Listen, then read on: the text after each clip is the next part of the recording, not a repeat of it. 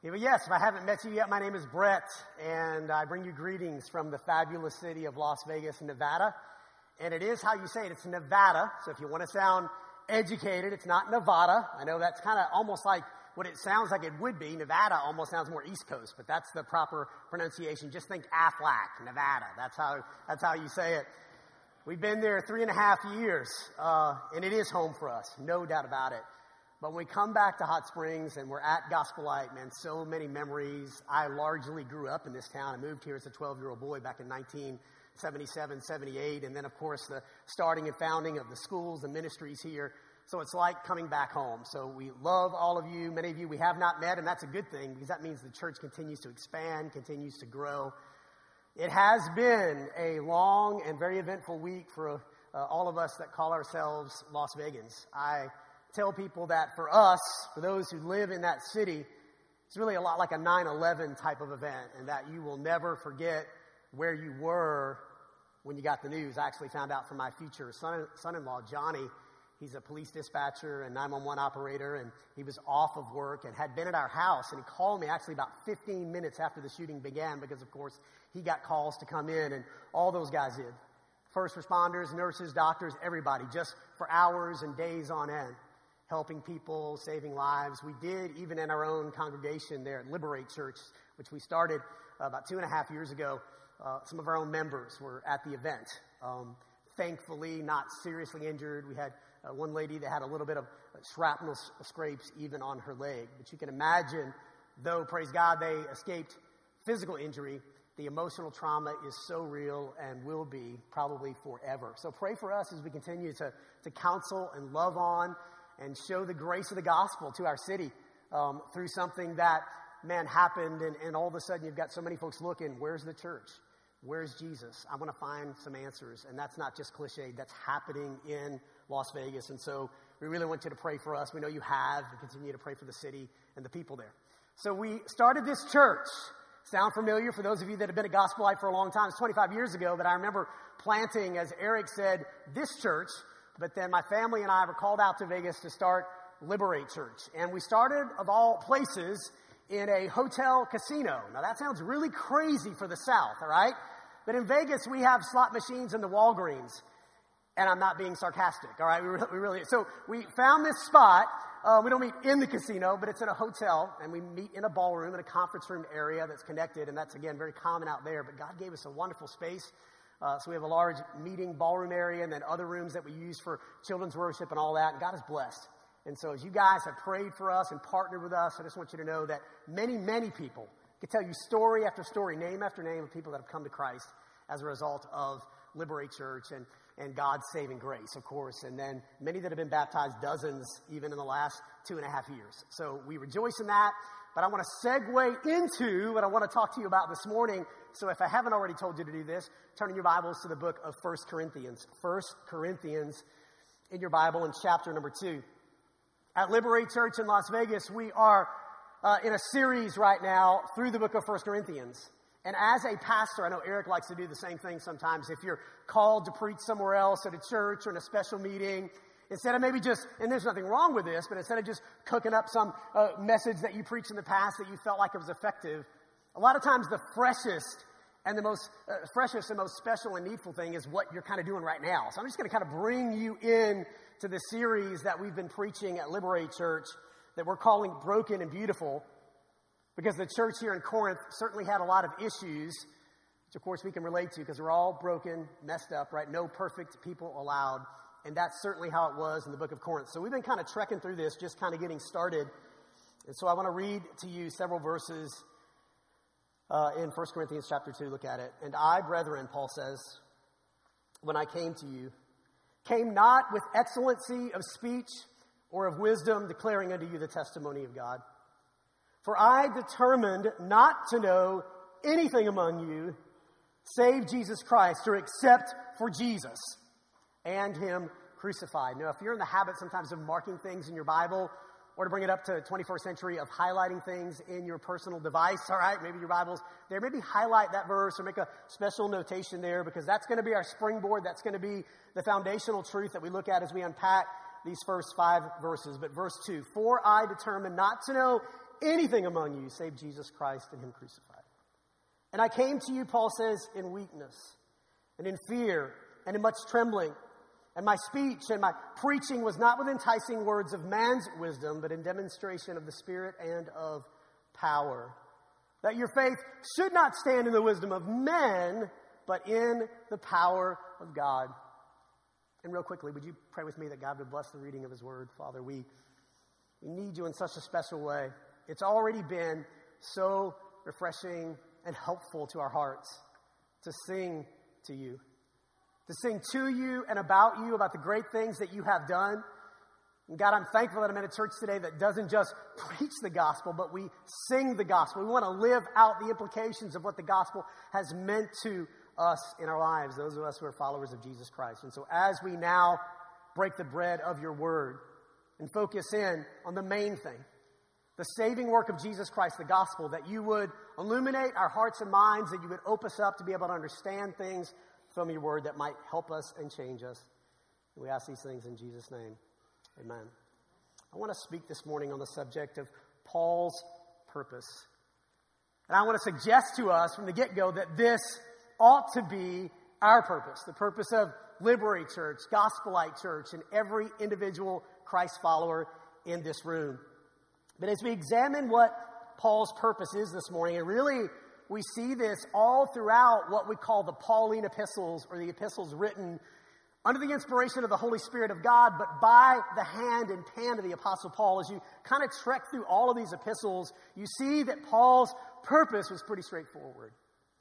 Now, preaching the gospel, so it's not that it's not meaty, it's not that it doesn't have a lot to it, and it's not that it's not weighty, but it's pretty straightforward, and really it's pretty simple and bare bones. In a lot of ways, Paul was a man of one message. He was singular in his message. Paul would beat the same drum, all right, over and over and over again, like a broken record, but in a good way, like a record that you really like, all right? And he keeps repeating it over and over. Whether you heard Paul at Thessalonica, if you heard him at Rome or in Athens, it was always the same. Just like in verse 2 here in our text, look at it. Jesus Christ and him crucified. Throughout Paul's ministry, he never strayed from this basic message. And it's not that Paul wasn't a well-rounded person. I think it's important that as believers that we are well-rounded. Paul certainly was well-rounded. Paul liked sports. He was fond of using sport-like illustrations, which I like. I like sports. I think Paul may have had NFL Sunday ticket. I'm not sure, but maybe not that. But like he was into sports. And he used, even in the book of 1 Corinthians, those types of illustrations to try to tie into the truth of what? The gospel of Jesus Christ. Paul talked specifically, talking about being well-rounded. Remember, it was Paul who said, I want to be all things, right, to all men. But what was the end game? What was the reason that Paul wanted to try and be everything he could to everyone he could, so that by all means, some people might believe the story of the gospel?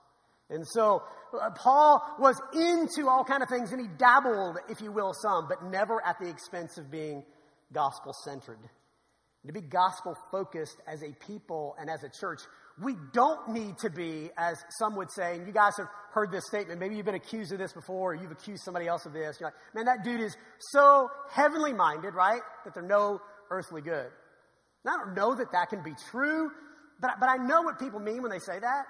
Like somebody's kind of have their head in the spiritual clouds and they can't be a real person.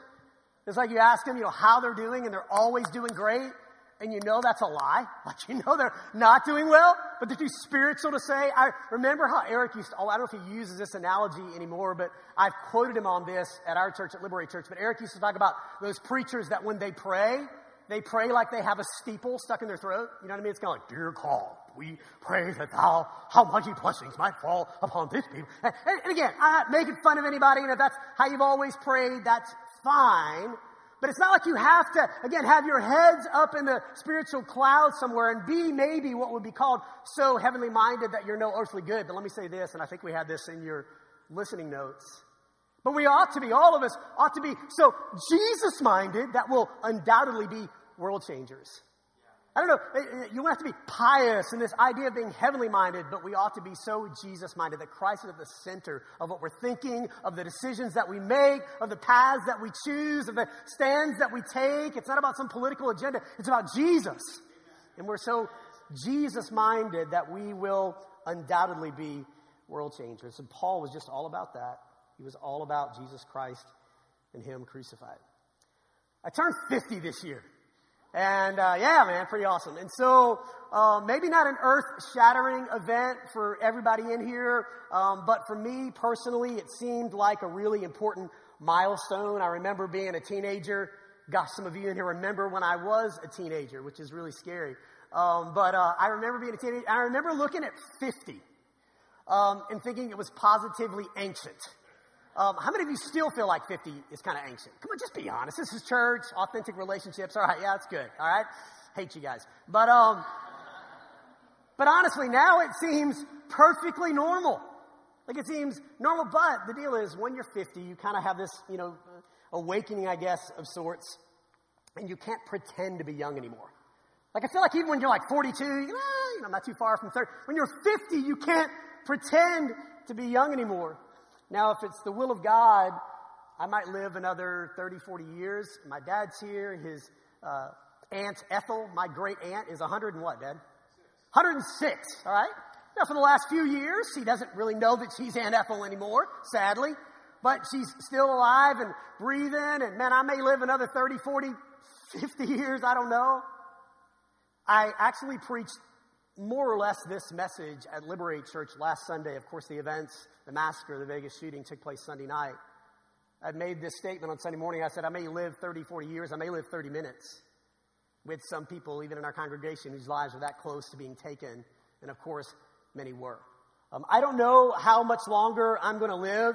But it feels like, well, one thing is I'm older now than I've ever been. And just let that sink into you, all right?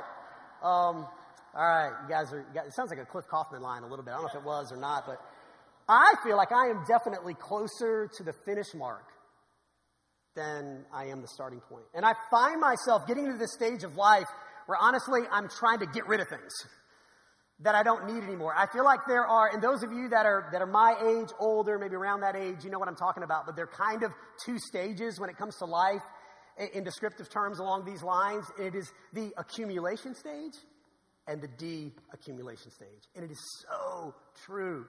Because up to a certain, there you go, easy for me to say, up to a certain point, like we're all about, I want to get that house, I want to get that car, I want to get these things. If I can just amass these things, there's safety in that, there's identity in that, and it may not always be materialism, but there's just those things in our lives that we're trying to accumulate. And then you get, gosh, I don't want to say over the hill, but like, maybe that's where I am. But then you just get to that stage where you're just all about letting go of stuff. You know, like, it's not a good week for me if I can't bag up a couple of things and throw them away.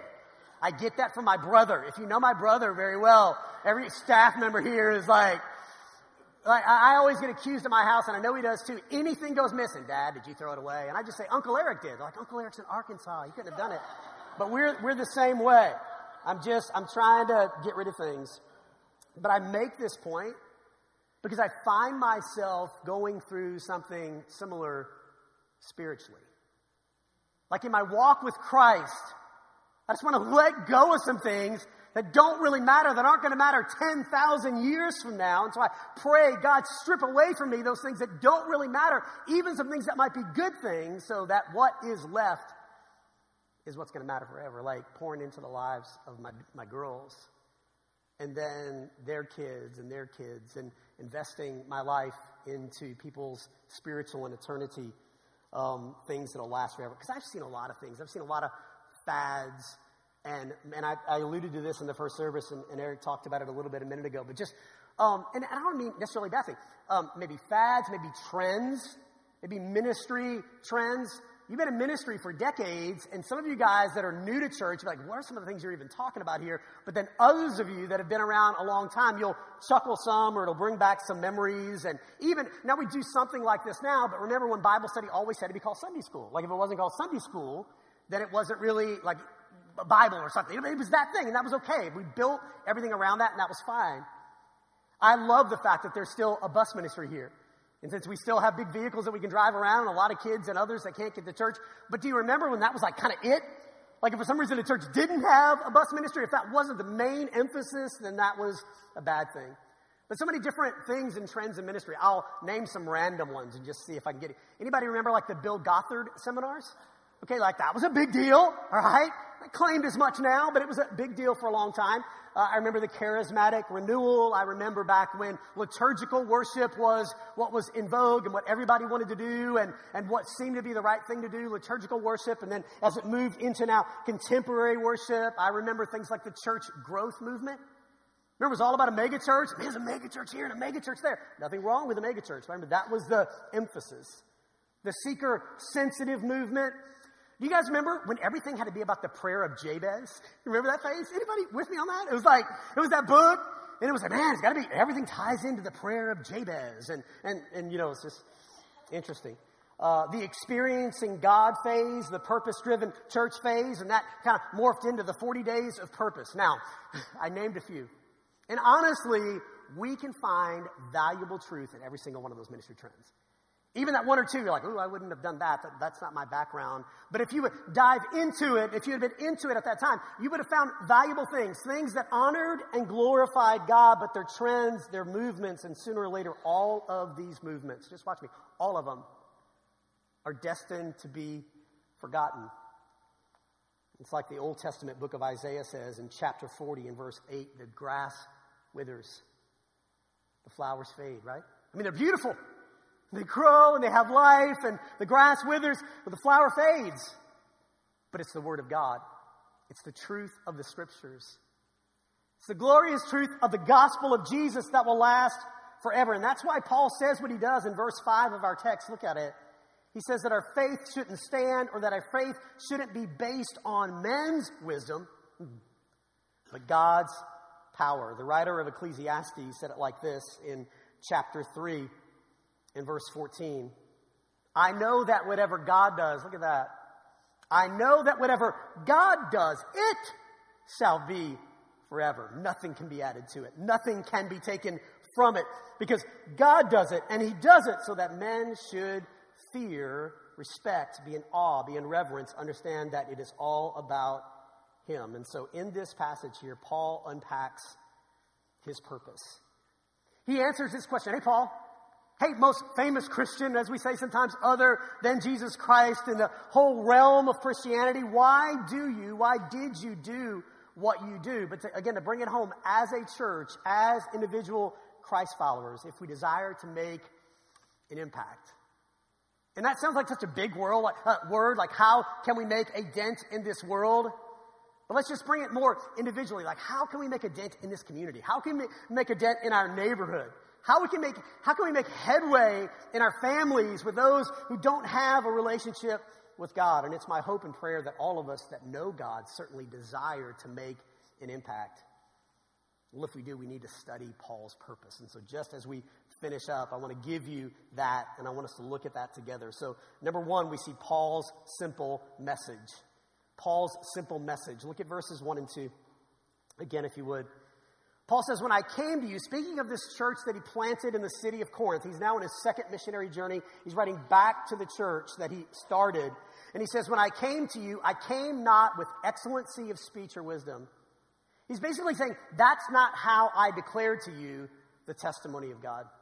For I determined not to know anything among you, and here's his purpose, of course, except Jesus Christ and Him crucified. Now in verse 1, Paul uses this term, excellency of speech, for a reason. Because it describes this very intellectual area, Corinth, in which he planted this church.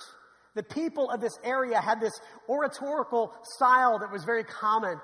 And they were very eloquent, they were very polished, they were very refined in the way that they communicated, in the way that they spoke, almost Shakespearean like we would think today. But Paul says that he rejected this approach of communicating his message. Now, Paul certainly could have used this intellectual approach if he wanted to, right? Because Paul was a very well-educated Jewish rabbi. Paul knew Greek. Paul knew Hebrew. He knew Aramaic. He knew Latin.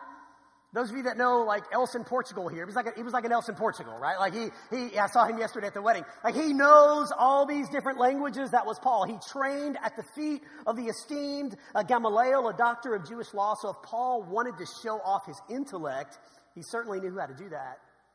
But if you'll look at it here, Paul says he rejected that approach of getting his message across. And let me tell you why.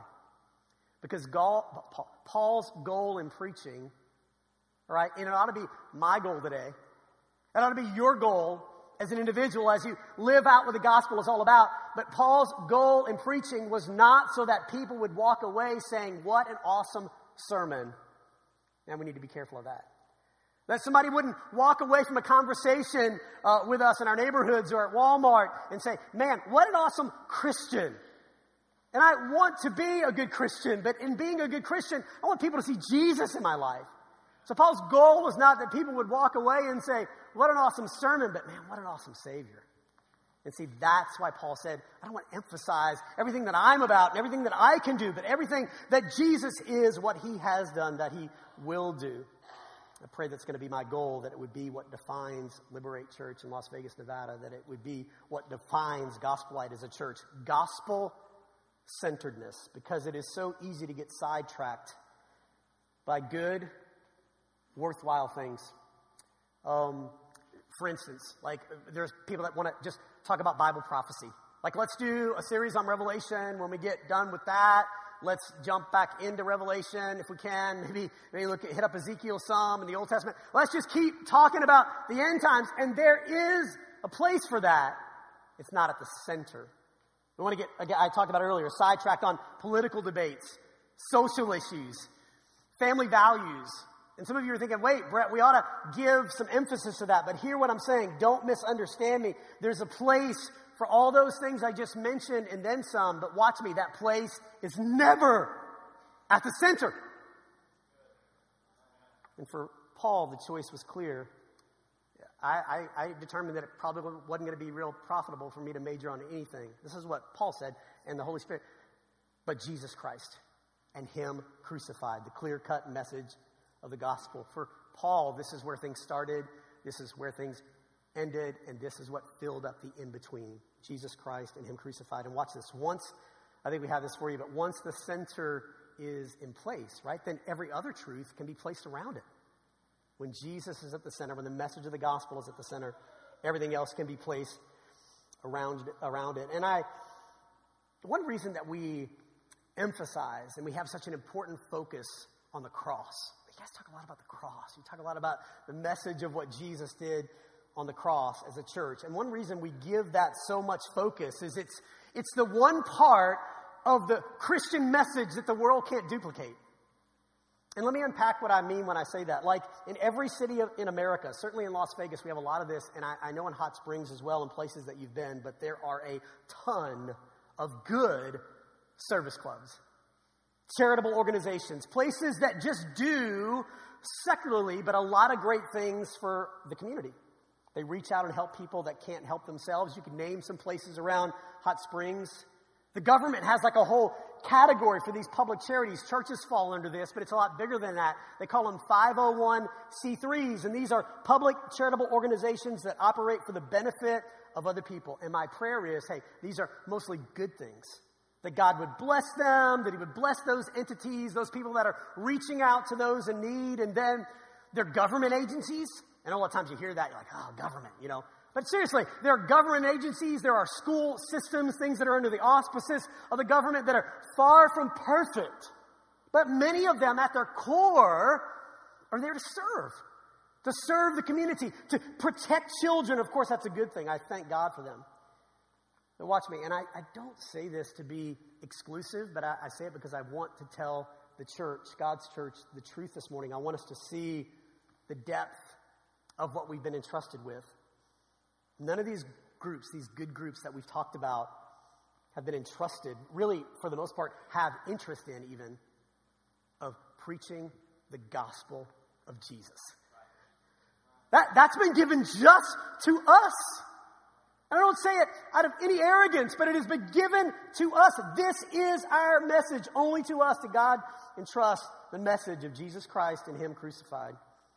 And in many ways, and I hope this doesn't bore you, because if it does, you're in the wrong place. But right, but in many ways, this is our only message.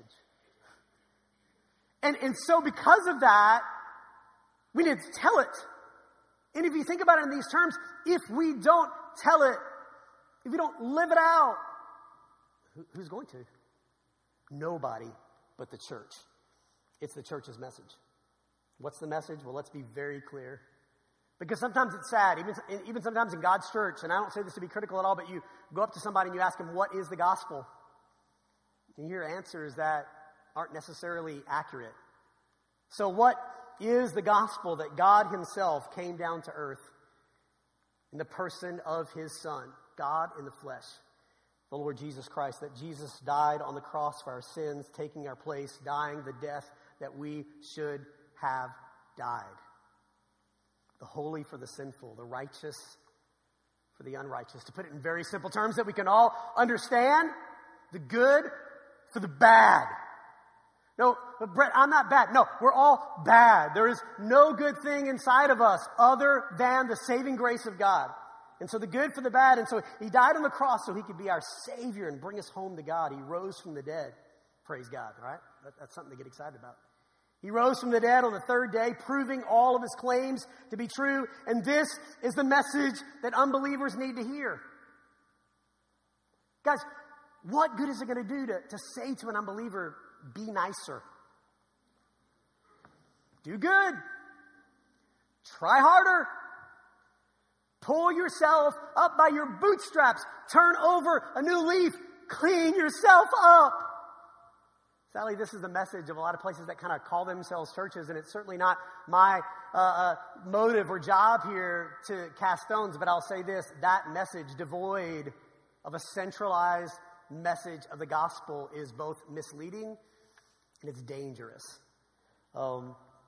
Because here's the deal, someone who doesn't know Jesus, just like all of us were, we were dead in our trespasses and sins. Man, somebody that doesn't know God doesn't need to get better. They need to become alive. They're dead. They need to be raised back to life. And that's only going to happen through the saving power of the gospel as we tell it.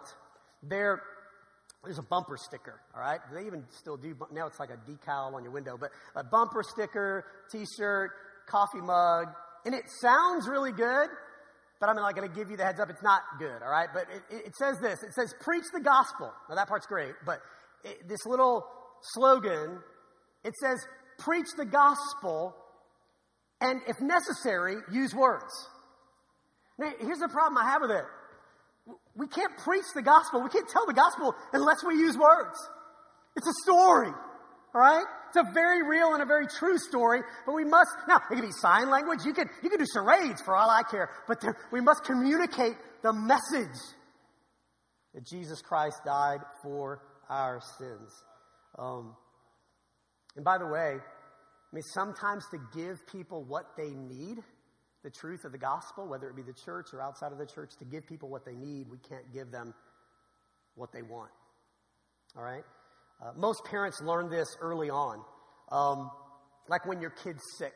Remember Lauren, Hannah, Reagan, little kids that get sick. Now they're like all older, so if they get sick, I'm like, go take care of yourself. You're going to be fine. But when they were little, I felt like you really had, so they're sick and they want another cookie. Bless their hearts. Do we still say that in the South a lot?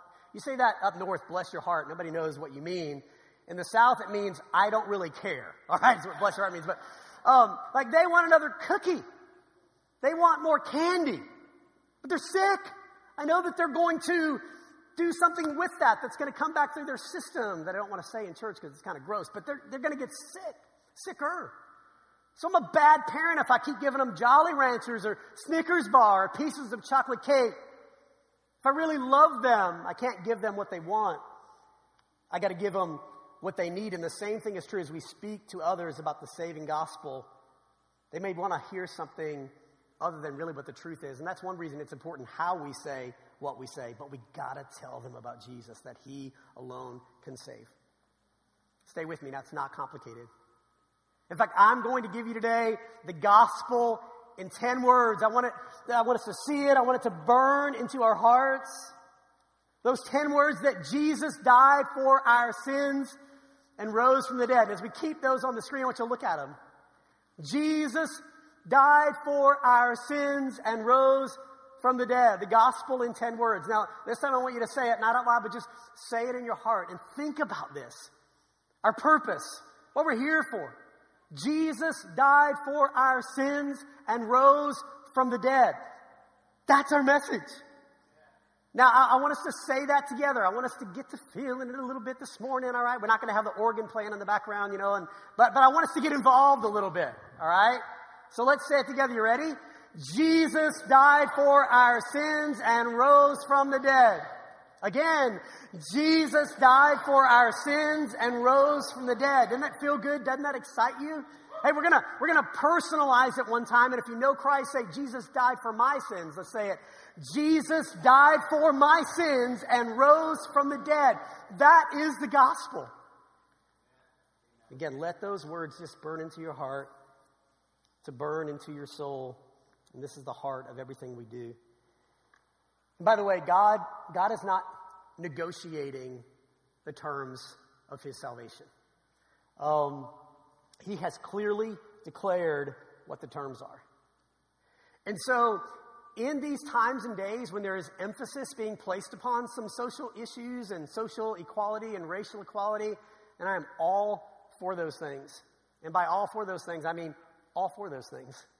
And I think that it has been far too long that the most segregated hour in America is a Sunday morning worship service. I love our church in Las Vegas, and of course we have, and most every city in America does, Las Vegas is really a melting pot of people. I tell people sometimes that at our church, it's like, and I say this as reverently as possible, but it's like opening up a bag of Skittles and just throwing it out, and there they are. It's like we have people from every race and social and economic background, and so I am for that. I want to push that. I want to be about that, because really that is a lot what the gospel is all about. So there's those things that we think about and we talk about sometimes and we pray about. And then there's those, kind of political things that are a little bit more iffy, but sometimes people have different, stances on some of those different things. And I want to understand. I may not agree with everything, but I want to be able to understand. But I said all that to say this, is that none of that needs to compromise our message. Like, here's a non-negotiable with me.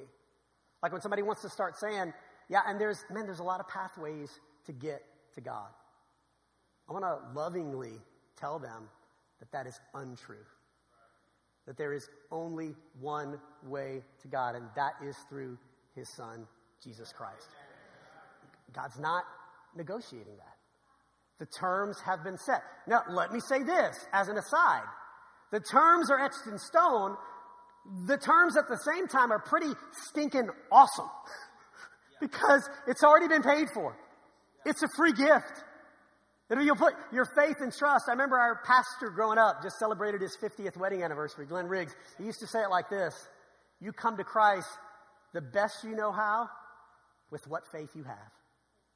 The best you know how, with what faith you have. Christ accepts you as you are. He loves you way too much to let you stay there, but he accepts you just as you are. Those are the terms. It's free for the asking. And so let's intentionally be gospel-centered in all that we do. I'm just going to jump on and off of these last 2 points. Most of the message has been preached, but I want to give you this quickly. Number 2, Paul's counterintuitive method. So we saw a simple message, but now his counterintuitive method. And it's counterintuitive because look at it. He said in verse 3, I was with you, or I came to you in Corinth in weakness and in fear and in much trembling.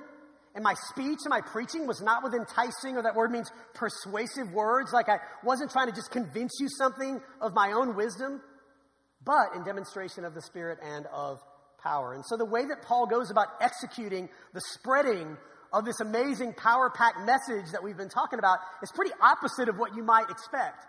Like you think Paul would take the truth of the gospel and just shove it down somebody's throat because it's so powerful and it's so true, but look at it. Paul uses words like weakness. Like when I came to you and I had this God, I came to you in weakness. I came to you in fear. I came to you in trembling. What's that all about? Like Paul's not this picture of confident self-assurance that many of us might associate with an apostle. But again, this was a highly intellectual and secular population of Corinth. It was a tough place to share Christ. And if you've tried to be consistent at all, and even if, man, you've been like me and you fall off the wagon sometimes, but if you try to be consistent at all as somebody that shares your faith, then you can feel Paul's pain here. It's tough, isn't it? Like, it's easy to talk sometimes about anything else, but then when you want to talk to Uncle Jim Bob about Jesus, like your tongue gets all tangled up. Somebody said your tang gets all tangled up, and you can't. It's like, I did a stinky job of trying to do this. Like, we try to quote John 3:16 to somebody, and we know that, and we're like, yeah, so for God so loved he loves something. I can't even remember. What was it? Like, we can't. And we think, man, I just blew that whole thing. And so if you feel that way sometimes, like you feel fear and you feel like you're not confident in speaking about the gospel, join the club, all right? Paul was probably president of that club. He understood that, man, this is a weighty message, and sometimes it's not easy to share. People sometimes ask me, like, Brett, after 30 years of ministry, are you still nervous before you preach? Are you still nervous before you counsel, or you begin to have a gospel conversation at Starbucks and you really start to bring the gospel into somebody's life? And do you get nervous? Probably not that same nervousness that I felt years ago, like 25 years ago when we were in the old block building. Some of you were there. Remember that? I'm talking about before we built the other church, before we put the second story on. It was just this old, let's be honest, ugly, brown brick. And I used to be down in some of those little musty rooms and trying to teach. And I was so scared. I have a little bit more, I guess, confidence now. But I want to tell you this. Anytime I get up to preach, anytime I'm able to start talking shop, talking Jesus with somebody and unpacking those truths, I feel this unmistakable nervous angst come over me. And I'll tell you what, the moment I lose that, I need to start doing something else. Because the moment that the story of the gospel, like, dude, you came all the way from Las Vegas and all you're going to talk about is Jesus died and rose from the dead. I know nobody's thinking that, but yeah, that's what we're going to talk about. Watch me. We're going to find 1,000 different ways. A creative preacher that's worth his salt, that's preaching biblical truth, will try to find 1,000 different ways to say the same thing over and over again. Jesus Christ and Him crucified. And so honestly, I am comforted and encouraged by the way that Paul humbles himself. He's very self-aware. He's like, dude, I was freaked out when I came to you with this message because I knew that it wasn't going to be easy. But Paul is saying here that there's no way to explain any success I've had except Jesus. And that's how we ought to be. 25 years of Gospel Light. People come, they go, they come again as the church grows. And yes, we're the body of Christ, and it is important as a family, individuals. But man, it's all about Jesus. It's about Him. There's no way to explain any success that Gospel Light has had in ministry except God and His faithfulness. Paul said it like this in 2 Corinthians chapter 10, verse 10. He's like, people would talk like trash about me. Like, they would talk junk about me. He's like, here's what they'd say. They would say that his letters, his writings are weighty and powerful. But his bodily presence, physically, Paul is weak, people would say. His speech is contemptible. One translation says that it's despicable. Like, Paul just was a cruddy speaker.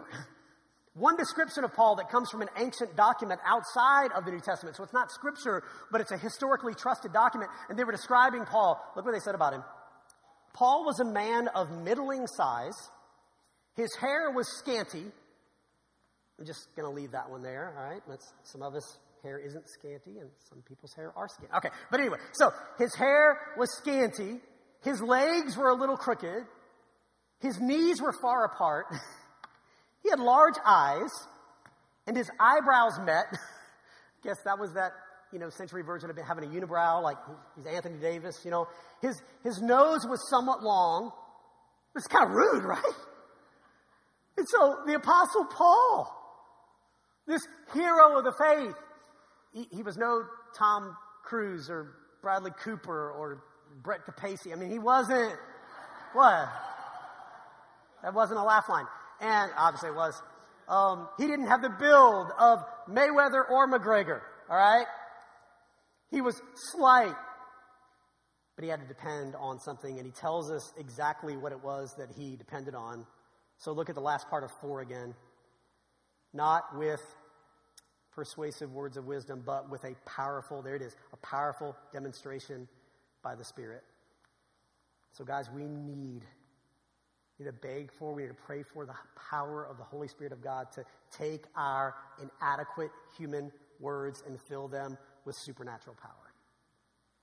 And believe me, when that happens, something amazing happens. We get to see lives changed. And as I said, I could tell you so many stories, and I'm not going to. We saw some of them on the screen today. I'm one of them. You're sitting out here. I mean, you can think about a person that God used to share that message of grace with you. And man, you are so different. Your life has been changed. I can't save anybody. We say it like that, and it's so true. I've had little kids that I've been able to lead to Christ, and I know what they mean, but they'll walk up to somebody like, "That Brett saved me. He saved," and I know what they mean. And I can't save anybody, right? But I've seen God more times than I deserve, more times than I can count, use me as a conduit to share that message. Paul's purpose, the gospel of Jesus Christ. And so we see his simple message, his counterintuitive method, and then just 2 minutes, but his clear motive. His motive is very clear, and that's in verse 5. In verse 5, when Paul says, that your faith should not stand in, and those words are be based upon, be founded in. Your faith shouldn't be based on the wisdom of men, but on the power of God. The gospel of Jesus preached in the power of the Holy Spirit of God.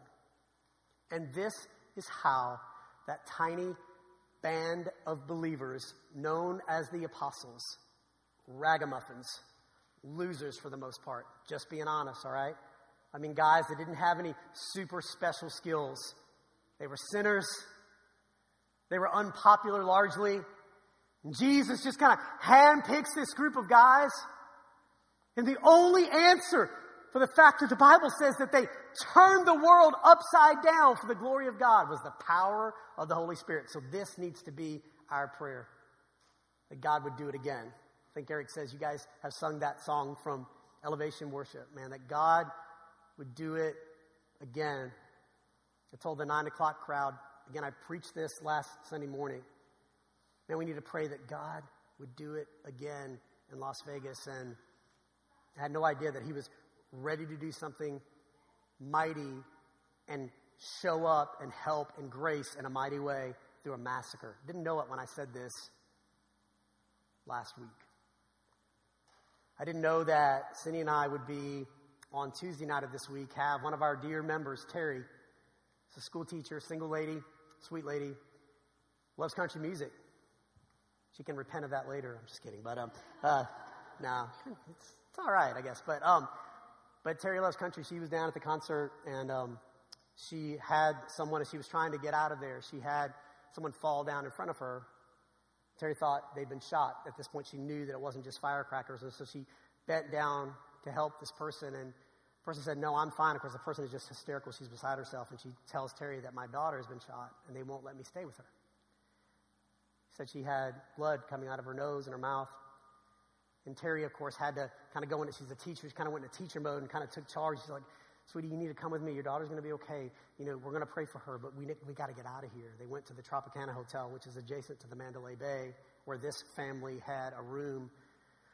Terry, of course, was a local, but she went with them, and then they locked down all the hotels. And so Terry was in this room with this family until 5 o'clock in the morning. They got, sadly, misinformation that the daughter had only had a shoulder wound. And, of course, you can't blame the hospitals, man. There were so many people coming in and out.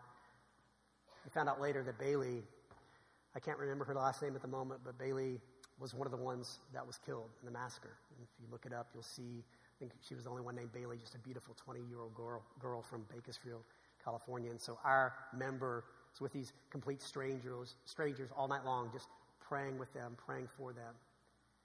And then Terry comes to our house a couple nights later. What do you say to somebody like that? Like, I don't care how long you've been pastoring, right? Like, what do you say? Like, how do you walk them through that kind of trauma and that kind of tragedy? And man, this is not just preacher talk, and this is not just to close out this message, but I'm being 100% honest. If you preach the gospel, and if that's what you're all about, it's always relevant. It's always in vogue. You know what we talked about? Jesus. that he came, that he loved, that he died, that he saved. And I told our church, because I wasn't able to be there this morning, and man, we prayed and wrestled through it, but we thought, man, family reunion and Josiah's wedding and preaching here, and I've got a great team that helps me, and they're like, Brett, you need to go. But I did a 5-minute video for the church, and here's what I told Las Vegas, and here's what I want to tell you today. Look, what we need in our societies is this injection of life after all of this death, right? Whether it be the taking of unborn lives, whether it be the senseless killing of people, whether it be racial fighting and injustices where people end up dead.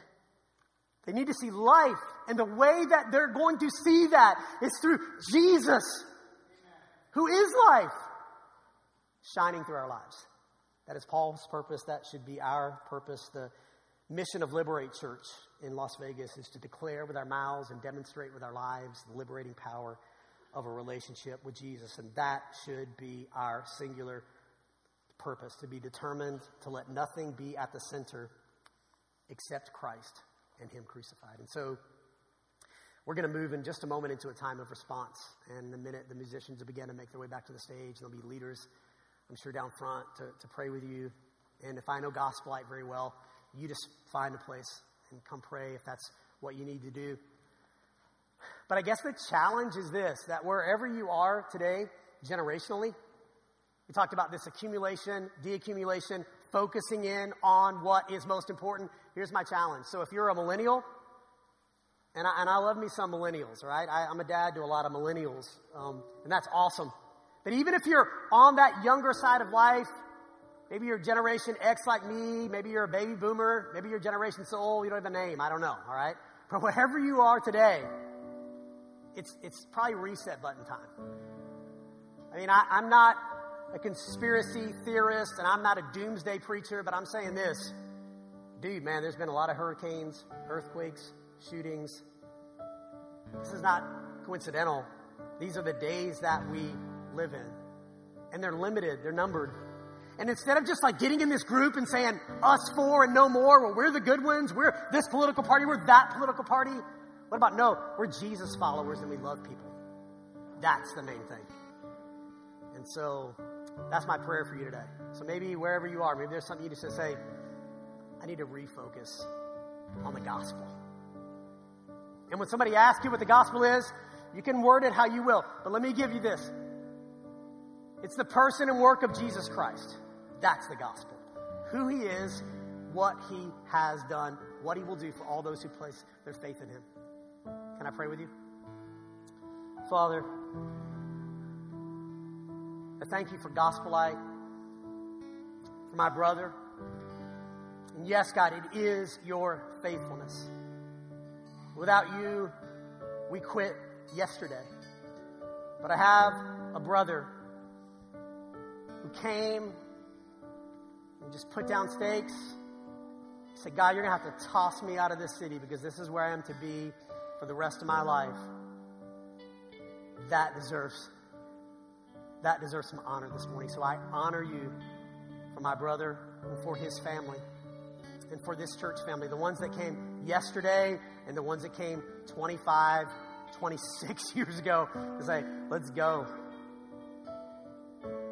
We're still here, God. You're not done. Terry's not done. We try to encourage her with that. Our dear friend at the concert, you're not finished yet. God's not finished yet with you. What is it that You have for us today? We lay that at Your feet. Jesus Christ and Him crucified. That's the message. In Your name.